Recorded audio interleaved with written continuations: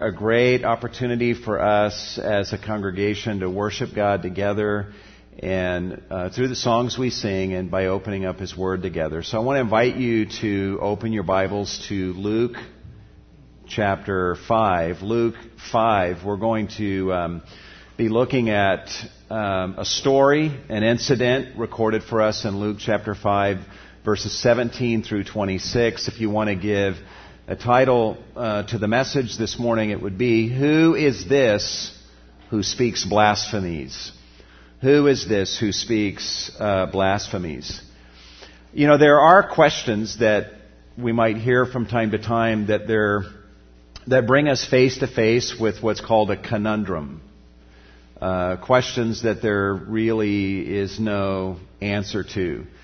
Questions like, if the number 2 pencil is the most popular pencil, then why is it still number 2? Or if a man tries to fail and he succeeds in his attempt to fail, then what do you call that? Is that a success or failure?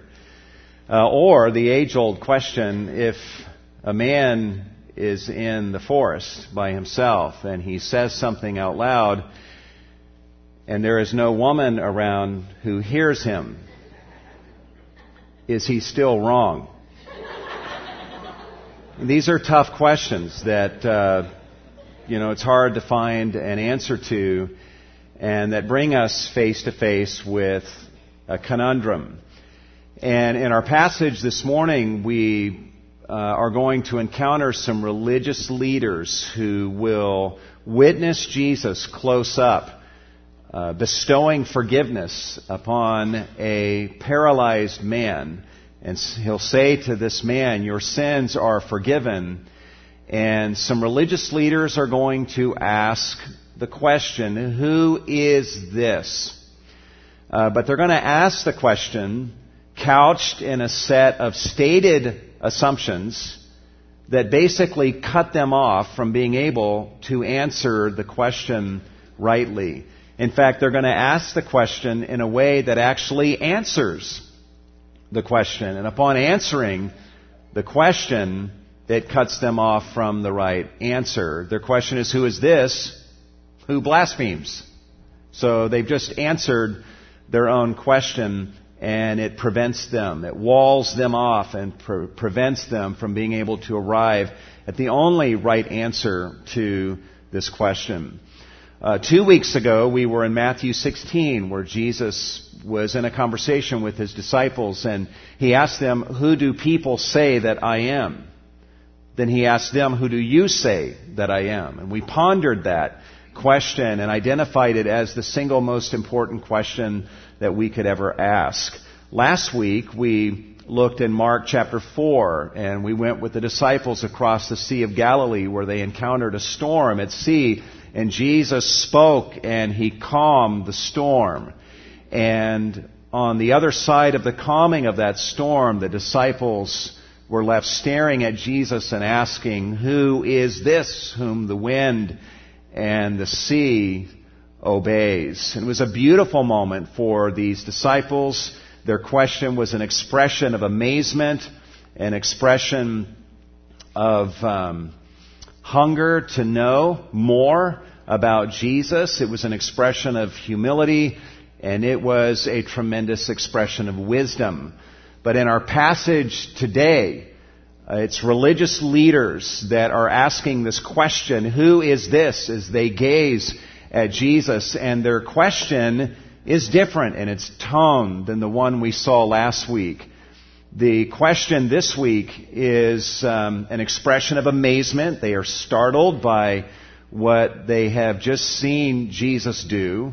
But their question is also an expression of outrage. They are offended. They are horrified by what they have just seen Jesus do. And their question is, amongst other things, an expression of their offense at what Jesus has done. But their question is also an expression of closed-mindedness. They're not asking the question, "Who is this, Lord?" And whoever he is, we will believe that. No, they say, "Who is this?" and immediately answer it basically by saying he is one who blasphemes. And they may not realize it, but they have just walled themselves off from the ability to arrive at the only right answer regarding who Jesus is. There's a set of assumptions that are attached to their question. And the assumptions are basically this, that Jehovah God is the only one who forgives. Assumption 2, Jesus is not Jehovah God. Assumption 3, Jesus is acting like he is Jehovah God. And assumption 4, therefore Jesus blasphemes. And on the other side of those assumptions, they're asking the question, who is this? Well, at that point, you're only left with two possible answers. If he is not Jehovah God, then he is either a fanatical lunatic who is deluded regarding the truth about himself, or he is the epitome of evil. And so we're not surprised in the Gospels to find that there were people arriving at these very two conclusions about Jesus, that he had lost his senses or that he was possessed of a demon, in fact, the Lord of demons himself. So what we want to do is look at this question in the context of it. And so the way we're going to break down our story this morning as we work through the passage is we'll observe 7 developments surrounding the religious leaders asking this question of Jesus, who is this? Let's begin in verse 17. The first development that we observe is that these religious leaders traveled. They traveled some distance and they took front row seats in their attempt to observe Jesus. It says in verse 17, one day Jesus was teaching. Now, Luke does not tell us where this is, but Mark in his gospel tells us that this is in the city of Capernaum, which is right on the shore of the Sea of Galilee. Mark also tells us that Jesus was at home. So they're in a house, and whosever house it is, it's a house that Jesus was at enough to where Jesus considered it home. Wouldn't that be great? To where Jesus, man, when he came to your house, he just considered it home. This is likely Peter's house in the city of Capernaum, right on the shore of the Sea of Galilee. But whosever house it was, Jesus was at home. And so Jesus is in this house in Capernaum, and he is teaching. And there were some Pharisees and teachers of the law sitting there. These were religious leaders in Israel. The Pharisees prided themselves in how fastidious they were in their separation, their obedience to the law. They tried to do whatever the law said, and then they would make additional laws that they would keep. And they prided themselves in their holiness compared to other people. And the teachers of the law, those that were highly esteemed in Israel because of their understanding of the law of God.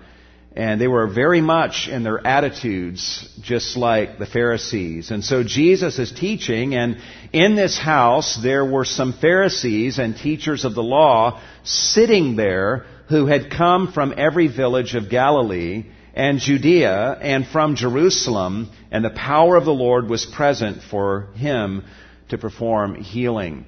Now, if you read in the other Gospels, like in Mark's Gospel, you will observe that there were a ton of people here, not just these religious leaders. In Mark 2:2, it says, and many were gathered together so that there was no longer room, not even near the door. So there's a ton of people here, not just the religious leaders. Imagine so many people being in your home that it's standing room only, and there are people all the way to the door and then out the door. That's how crowded this place is. And as crowded as it is with standing room only, look at what Luke says, that there were Pharisees and teachers of the law sitting there. They had VIP seating. This is a standing room only crowd, and they had taken their seats close to Jesus. This tells us something of the honor that the people of Israel accorded to these religious leaders, and it also tells us something of the honor that they insisted on having. These religious leaders were not about to give up their seat for anybody else who was left standing. They had their VIP seating, and they're a few feet away from Jesus, and they're sitting there smug and listening to Jesus and observing Him as He is teaching in this very crowded venue. Look at what happens next. A second development that brings us closer to this momentous question that the religious leaders ask is some men with a paralyzed friend tried but could not get their friend to Jesus. It says in verse 18, and some men were carrying on a bed a man who was paralyzed, and they were trying to bring him in and to set him down in front of Jesus. Now, when we think of a paralyzed person, we tend to think of horizontal paralysis, someone who's paralyzed from the waist down or from the neck down. And that would definitely be included in the possibilities here, but there's other kinds of paralysis, someone who's paralyzed on the right side of their body or the left side of their body as the result of a stroke or something like that. And so any of those possibilities are here. We do know that this man was paralyzed to the point where he clearly could not walk and make his way to Jesus. He had to have friends who carried him. Luke just tells us that some men were carrying him. Mark tells us in his gospel that it was 4 men that were carrying him. And when no matter, I don't know where they would have come from, but they would have traveled a distance, this would have been a pretty tedious task of them carrying this man on a pallet. And they arrive at this house, and they probably observe that it seems pretty crowded. There's people in the door, and coming out of the door is everyone standing there straining to hear Jesus inside the house. And it says they were trying to bring him in. Their goal was twofold. Number 1, to bring him into the house. And number 2, to get far enough into the house to set this man before Jesus. That was their twofold goal. However, they could not do that. It says they were trying to bring him in and set him down in front of Jesus. Their goal is to simply get their friend to Jesus so they could sit him down in front of him. Now, it's implied, I think, that they want Jesus to heal him, but their goal was, we just want to get him to Jesus. We just want to be able to get him to where we can set him in front of Jesus so that he could hear the teaching that everyone else is hearing, and Jesus could minister to our friend in whatever ways that he may need. So they bring him to this house. They try to get him in. They try to get him in front of Jesus, but they don't succeed. So here's the third development. These friends tore through the roof in order to get their friend to Jesus. It says in verse 19, but not finding any way to bring him in because of the crowd, they went up on the roof and they let him down through the tiles with his stretcher into the middle of the crowd in front of Jesus. So they realize we can't get him in. No one's moving out of our way for us to be able to bring our friend and set him at the feet of Jesus. So they're not discouraged. They don't decide, well, let's just go back home. No, they say, let's go up on the roof. And they went up on the roof and they found the general area where they figured Jesus would be. And their goal was to let their friend down. Luke describes this development in a more delicate way. He says they went up on the roof and let him down through the tiles. Mark, in his account, says they removed the roof above him and dug an opening. So they went up onto the roof, they figured out where Jesus was, and Luke refers to tiles, and it's the Greek word ceramon, from which we get our English word ceramic. So there were clay tiles of some sort that composed the roofing of this abode, and they dug their fingers in and they removed those tiles and created an opening that was big enough to be able to let their friend through. That's a big opening. So they create the opening, and then once they create the opening, they lower their friend down until he's on the ground in front of Jesus. Just imagine being in that moment. And how distracting would that be for you? Imagine I'm preaching this morning and you guys hear some racket up ahead, and you look up and it's somebody who's on the roof tearing a hole through the roof. I mean, how would you focus on the message? And then the opening gets bigger and bigger, and then all of a sudden this guy gets lowered and he's set down here. I mean, that's what's happening here. Be very distracting. Probably was a great irritation to the religious leaders who were sitting there observing this. And so this is a crazy moment. And what's going to happen next? And what is Jesus going to do? I really respect and appreciate the aggressiveness of these men. They want to get their friend to Jesus, and they will stop at nothing in order to succeed in that. I'm reminded of what Jesus says in Matthew chapter 11 in verse 12 when he says, "From the days of John the Baptist until now, the kingdom of heaven suffers violence, and violent men take it by force." And that's what these men are doing. They're like, we're going to get our friend to Jesus, and if no one's going to move out of our way, then we'll go onto the roof if we need to. We'll dig a hole through the roof, and we're going to get our friend to Jesus. I love the spirit of these friends. These friends obviously had great trust in Jesus, and they obviously had tremendous love for their friend, to go through those lengths to get their friend to Jesus. So the friend is now lying in front of Jesus in this crowded place. What will happen next? There's a fourth development that we see that moves us closer to this question that the religious leaders are going to ask, and that is Jesus forgives the paralyzed man of his sins. It says in Luke 5:20, seeing their faith. And basically every commentator will tell you that their faith refers to the faith of the four men and the paralyzed man. The faith of all five of them. They are united in their belief in Jesus, their trust in Him.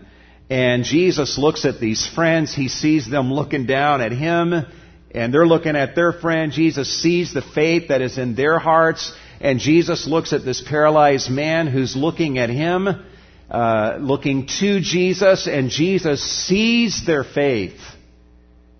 And He spoke to the paralyzed man and said, "Friend, your sins are forgiven you."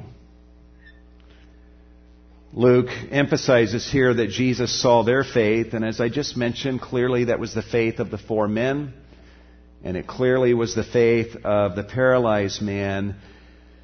But what was the nature of the faith of the paralyzed man?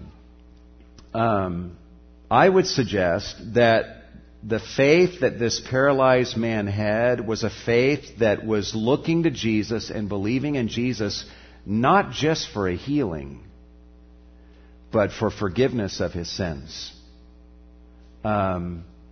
This man was paralyzed. Everyone would have seen him and identified him as such. That's how Luke introduces him to us. But this man would not be going around saying, "Yeah, my name is so-and-so and I'm a paralyzed man." No, he would say, "That's not my identity. My identity is that I'm a sinner and I need forgiveness." And so he is here lying in front of Jesus, and he's looking to Jesus, and he believes in Jesus to be the one who can give him this forgiveness of sins.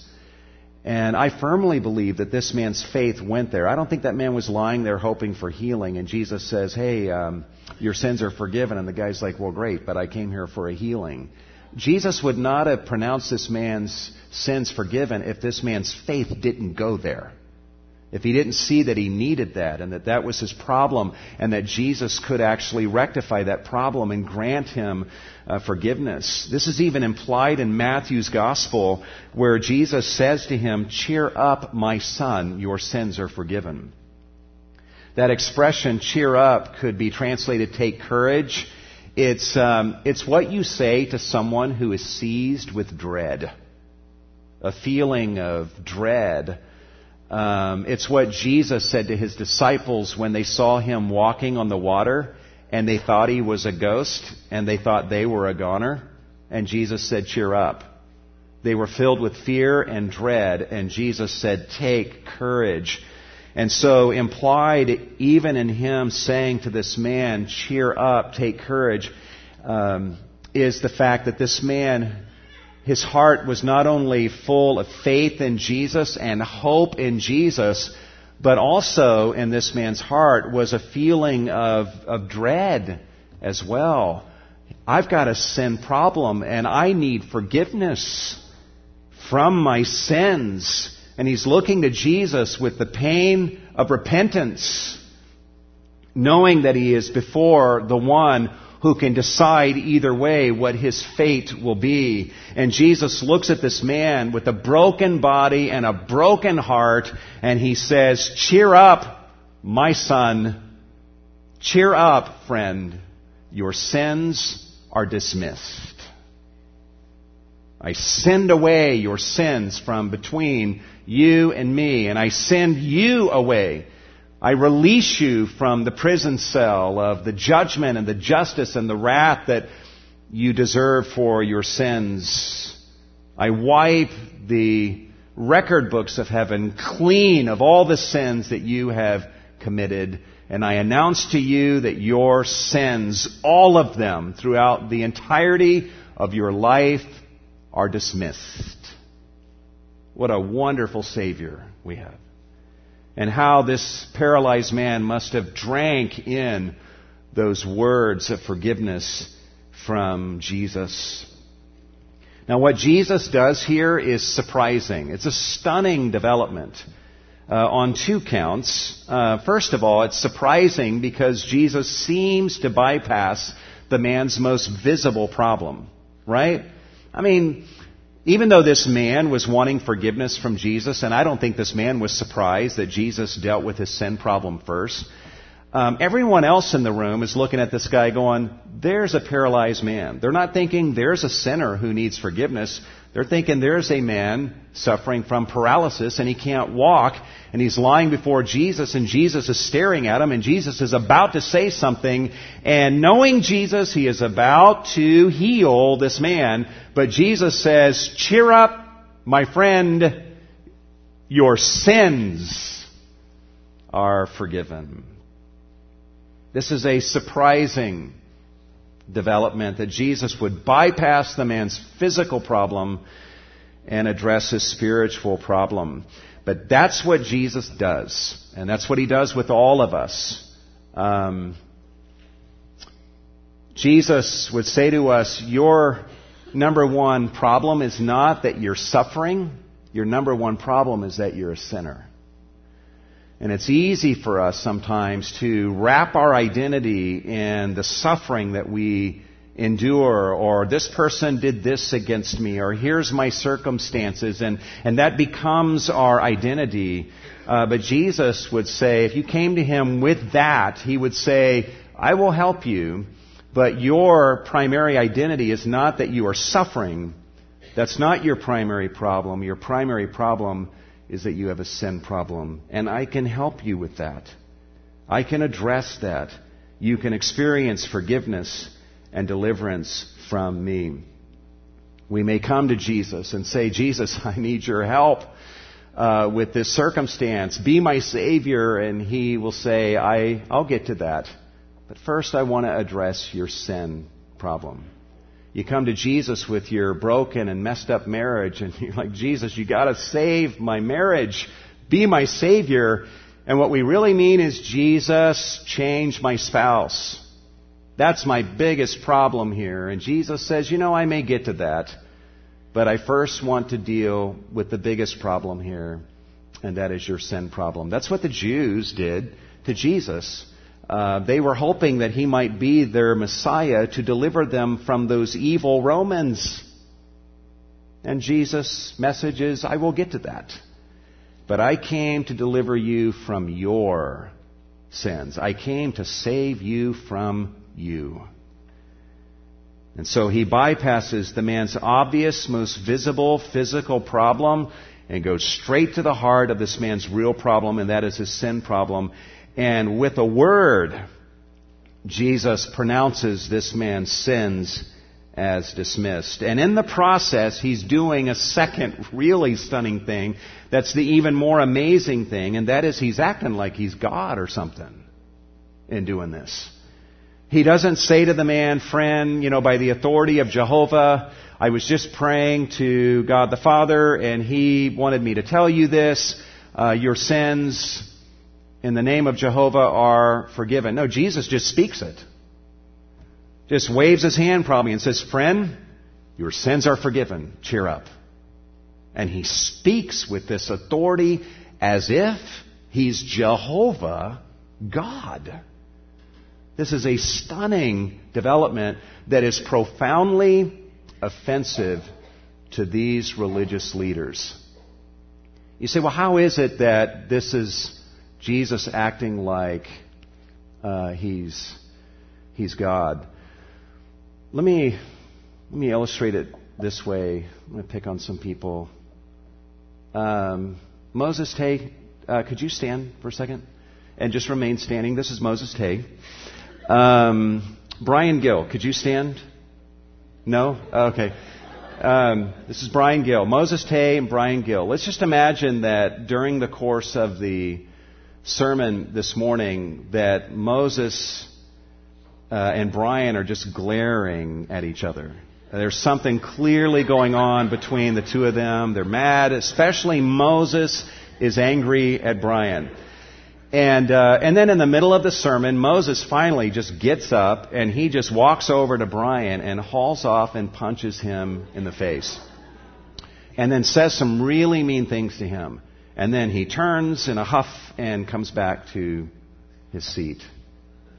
Imagine that happened, and then imagine that I observe that happening and I walk over to Moses and say, Moses, I saw what you just did to Brian, and I want you to know that your sin of punching him in the face and saying awful things to him, your sins are forgiven. And I say to him, I forgive you of what you just did. Would that seem weird to you guys? Yeah, why? Because his sins are not against me, right? His sins are against Brian. In fact, if Brian heard me saying to Moses, I forgive you of your sin, he'd say, stay out of this. He didn't sin against you, he sinned against me, and I'm the one who's got the choice of whether or not to forgive him, right? That would only make sense, right? All right, you guys can be seated. Thanks. So for Jesus to look at this paralyzed man and to basically say, I forgive you, do you know what he's saying by that? Implied in that bold gesture, in that announcement, Jesus is saying this: every sin that you have ever committed throughout the entirety of your life has been against me. Every lie you've ever told, any time you've ever stolen, any time you have ever lusted, any time you have put any other god before me, any time you have ever been proud of your own righteousness and looked down on other people, any time throughout your life that you have ever committed a sin, that sin has been against me. I am your creator. I am the lawgiver. Your sins have been against me. And therefore, I have the authority right now to look at you and observe your faith and your repentance and say to you, your sins, all of them, are dismissed. What a Lord is this? What Lord are you following? Jesus is the only Lord who will never let you down and who will grant you forgiveness when you let Him down. There is no other Lord that anyone can ever have, whether it's your career or some person, some relationship, or whatever it may be, money that you let your life revolve around, Jesus is the only Lord who will never let you down and who is ready to forgive you whenever you let Him down and sin against Him. But in doing what He has done here with this paralyzed man, Jesus is behaving as if He is Jehovah God. This is the boldest thing that Jesus has done up to this point of His ministry. And that leads to a fifth development, and that is that the religious leaders respond by asking, "Who is this who speaks blasphemies?" It says the scribes and the Pharisees began to reason, saying, "Who is this man who speaks blasphemies? Who can forgive sins but God alone?" I mentioned these real quick at the beginning of the message, but I'll put them on the screen here. That notice again the assumptions that are embodied in or attached to this question. Their assumptions are only God can forgive sins. Jesus is not God. Jesus is acting like He is God. Therefore, He blasphemes God. And on the other side of those firm assumptions, they're asking the question, who is this one who blasphemes in this way? Now, to these religious leaders' credit, they understand something. They get it. They understand something that people in our culture today often fail to understand. They understand that you cannot just conclude that, well, Jesus was not God. He was not the Son of God, but He was a good man. He was a great teacher. They would say, no, you can't come to that conclusion about Him. He either was Jehovah God or He's a blasphemer. And that blasphemy infects everything about Him and all of His teaching and who He is in His person. It's not an entertainable option that Jesus was not the God that He acted like He was, and yet He was a great noble man or a good or great teacher. Thomas Jefferson denied the deity of Christ. He denied that Jesus was the Son of God. But he did say that Jesus' teaching is among the most sublime and benevolent that has ever been offered to the world. Ernest Renan, the French atheist, denied the existence of God, denied that Jesus was God, denied that He was the Son of God, and yet he said Jesus is the noblest among the sons of men. Yeah, He wasn't God, but He wasn't the Son of God, but He was among the very noblest of men who have ever lived in the history of the world. If these religious leaders heard someone saying that, they'd go, you can't do that. You can't do that. Because Jesus acted like He was God, and He did things that only God had the right to do. He claimed to be God, and either He was God or He was an outright blasphemer. C.S. Lewis, in his classic passage on this subject, presents this trilemma where he lets us know here are the only legitimate choices that we can arrive at regarding Jesus. Listen to what C.S. Lewis says. He says, I am trying here to prevent anyone saying the really foolish thing that people often say about Jesus. And that is, I'm ready to accept Jesus as a great moral teacher, but I don't accept His claim to be God. That is the one thing we must not say. A man who was merely a man and said the sort of things Jesus said would not be a great moral teacher. He would either be a lunatic on the level with the man who says he is a poached egg, or else he would be the devil of hell. He goes on to say, you must make your choice. Either this man was and is the Son of God, or else a madman or something worse. You can shut Him up for a fool, you can spit at Him and kill Him as a demon, or you can fall at His feet and call Him Lord and God. but let us not come with any patronizing nonsense about his being a great human teacher. He has not left that open to us. He did not intend to. So we're left with those choices.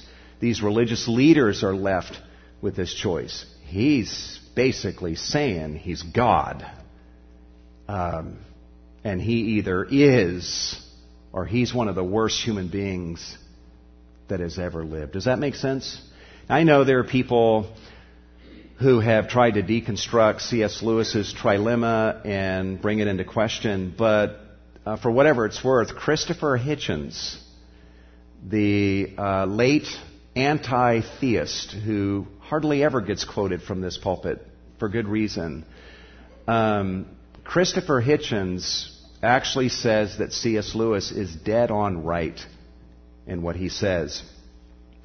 And Hitchens would say things like what Thomas Jefferson said and Ernest Renan and others who say Jesus was not God but a great moral teacher.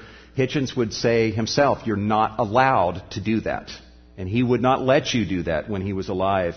And he even says this, listen to this, as a strong non-admirer of Lewis, I am bound to say that Lewis is more honest here. More honest than Jefferson and others who would say Christ was a great man but not God. Such a person, if not divine, would be a sorcerer and a fanatic. And Hitchens would say, I agree with the logic of C.S. Lewis. My problem is that C.S. Lewis concludes he's God. Hitchens would say, I deny that he's God, and I therefore conclude that Jesus was a fanatical lunatic and one of the most evil people that's ever lived, and who brought into existence a religion that is one of the worst things to happen to the human species in the history of the world. But he at least respects the dilemma that these religious leaders are confronted with. You must believe that Jesus is either Jehovah God, or you need to conclude he was a deluded man, a lunatic. He had lost his senses and maybe accidentally thought that he was God in his craziness, or he is among the most evil, arrogant people that have ever lived in human history. And so these religious leaders 2,000 years ago are just a few feet away from Jesus, and they're confronted with this. And they conclude he's a blasphemer. And they're left now with the only possible conclusions: he's either a madman or he's really, really evil. And that's why some among the religious leaders right around this time period in Jesus' public ministry came to the conclusion that he was demon-possessed, and not just demon-possessed, but possessed by the Lord of demons, by the most powerful of demons, and that his ministry and his miracles was inspired by the power of Satan. Well, Jesus sees what they're thinking, and they're not even asking this question out loud. They're just thinking the thought. So be careful what you think about in the presence of Jesus, because he can read your mind. And so Jesus responds to this inward question going on in their hearts. He answers their question by healing the paralyzed man. Verse 22, but Jesus, aware of their reasonings, that word is the word we get our word dialogue from. There's an inward dialogue going on inside the hearts of these men. They're asking themselves a question and pondering the answer. Jesus, aware of their reasonings, answered and said to them, why are you reasoning or dialoguing inside your hearts? Which is easier to say, your sins have been forgiven you, or to say, get up and walk? Now, that's a great question. Think about that for a moment. Which is easier? To say, your sins have been forgiven you, or to say, get up and walk? Of those two things, your sins are forgiven, or get up and walk, which of those two things is the easier of the two? To address the physical problem or the spiritual? What's easier? To address the physical, right? In fact, I'll tell you how hard it is to address the spiritual problem of this man's sins. Jesus had to get crucified. He ultimately will die for the sins of this man to be able to forgive this man of his sins.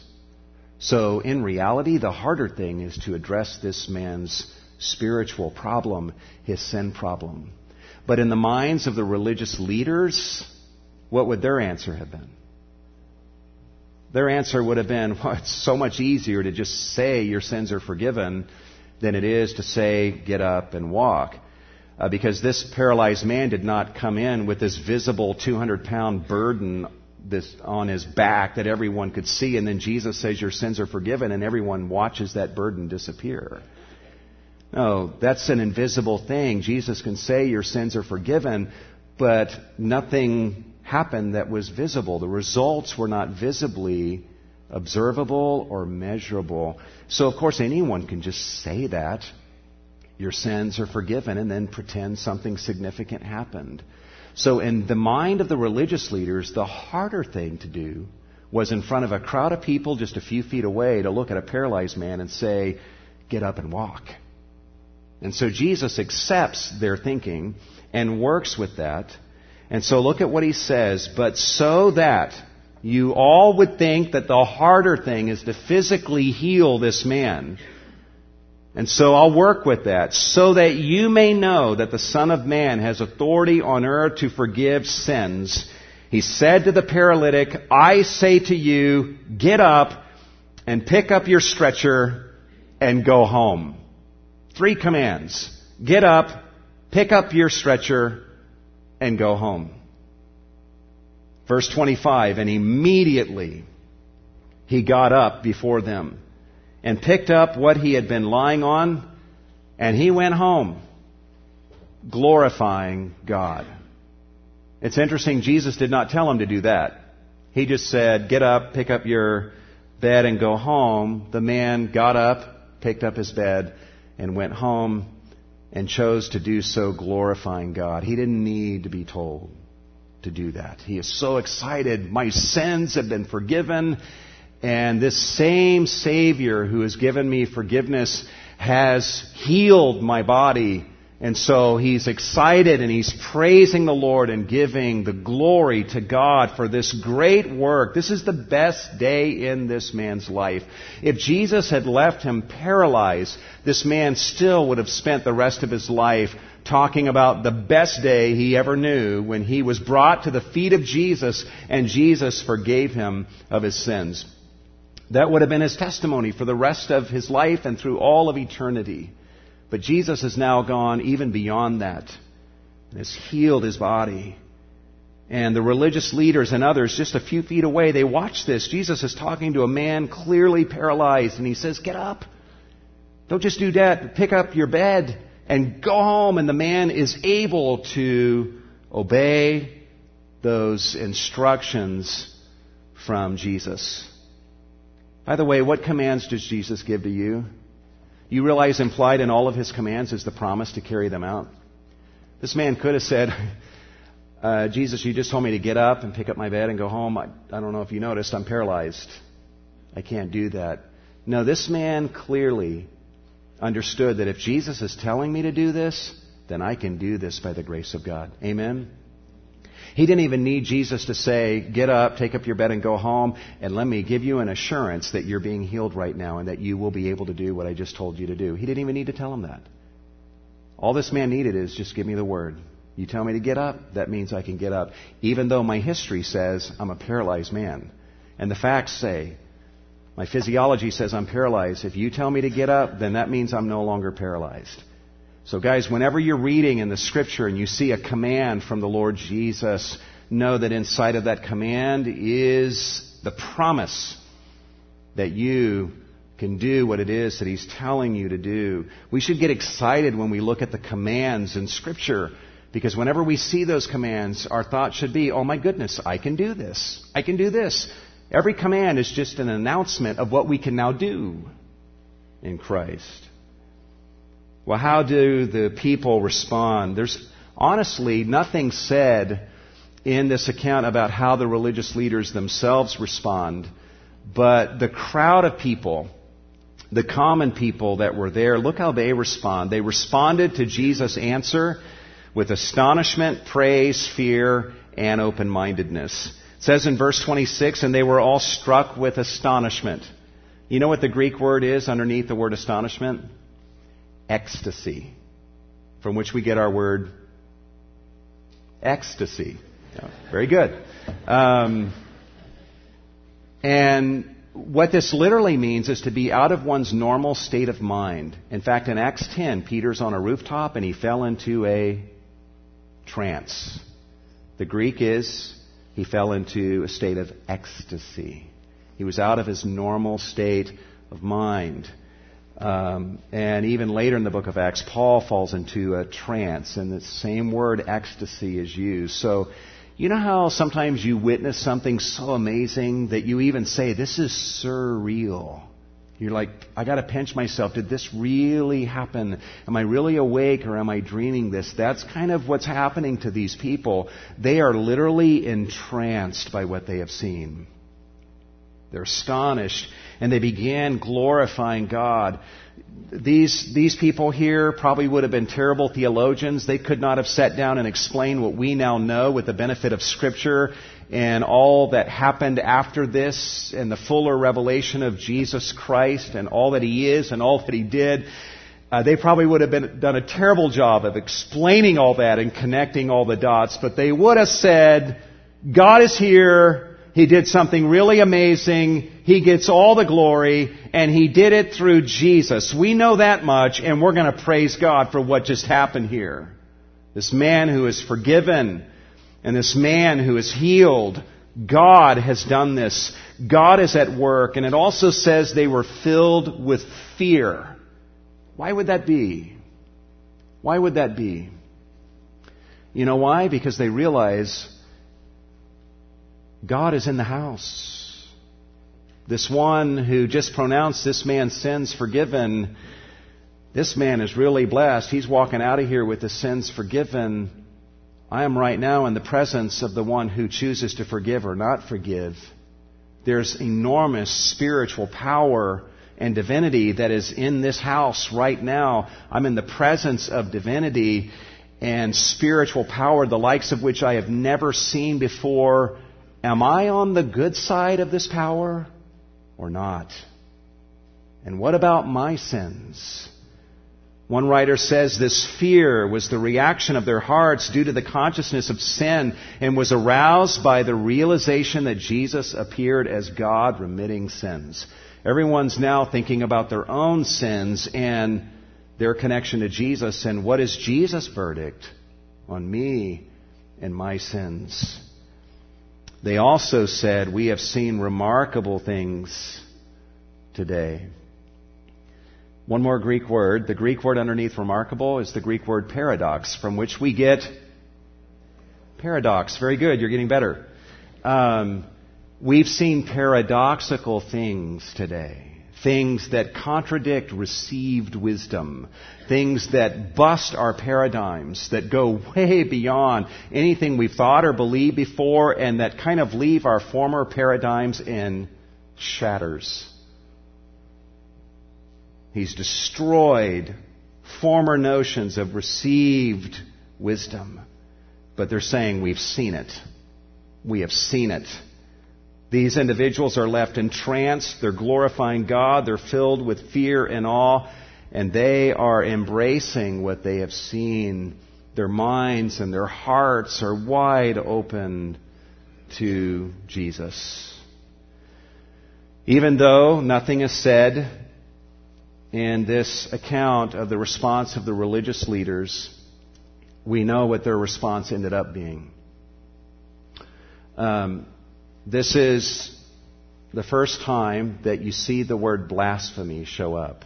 And immediately that puts a dark cloud over Christ that will only grow bigger all the way to His trial. You know, when He stands trial before the Sanhedrin, you know the charge that brought the sentence of death upon Him? Blasphemy. Blasphemy. And it started here. Which shows the love of Jesus in a remarkable way. Jesus could have looked at this paralyzed man and said, you know what, I'm just going to heal him. His sin problem, I'll deal with that privately because I don't want to be provocative to these religious leaders. But Jesus says, no, this man's believing in me right now for forgiveness, and I'm going to grant him forgiveness. I don't care who sees or how provocative this may be to the religious leaders. And Jesus knows standing there, if I do what I'm about to do here, this will set in motion a chain of events that will lead ultimately to my crucifixion. And I accept that. I accept that. This will ultimately mean the death of me. And I'm going to forgive him anyway. That's the love of Jesus for this man. It's the love of Jesus for sinners. If you're here today and your life has been full of sin and brokenness, as Mike said earlier, we've got really good news for you. There is one in heaven who has authority to deal with your sin problem and to grant forgiveness, and that's Jesus. And he would be delighted if you would run to him and look to him and cry out to him for forgiveness and salvation. He would be delighted to grant you forgiveness.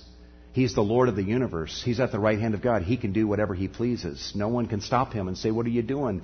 And from that position of absolute lordship and authority, Jesus is giving out righteousness and grace and forgiveness and relationship and power to all those who look to him and say, you are the Lord and Savior for me.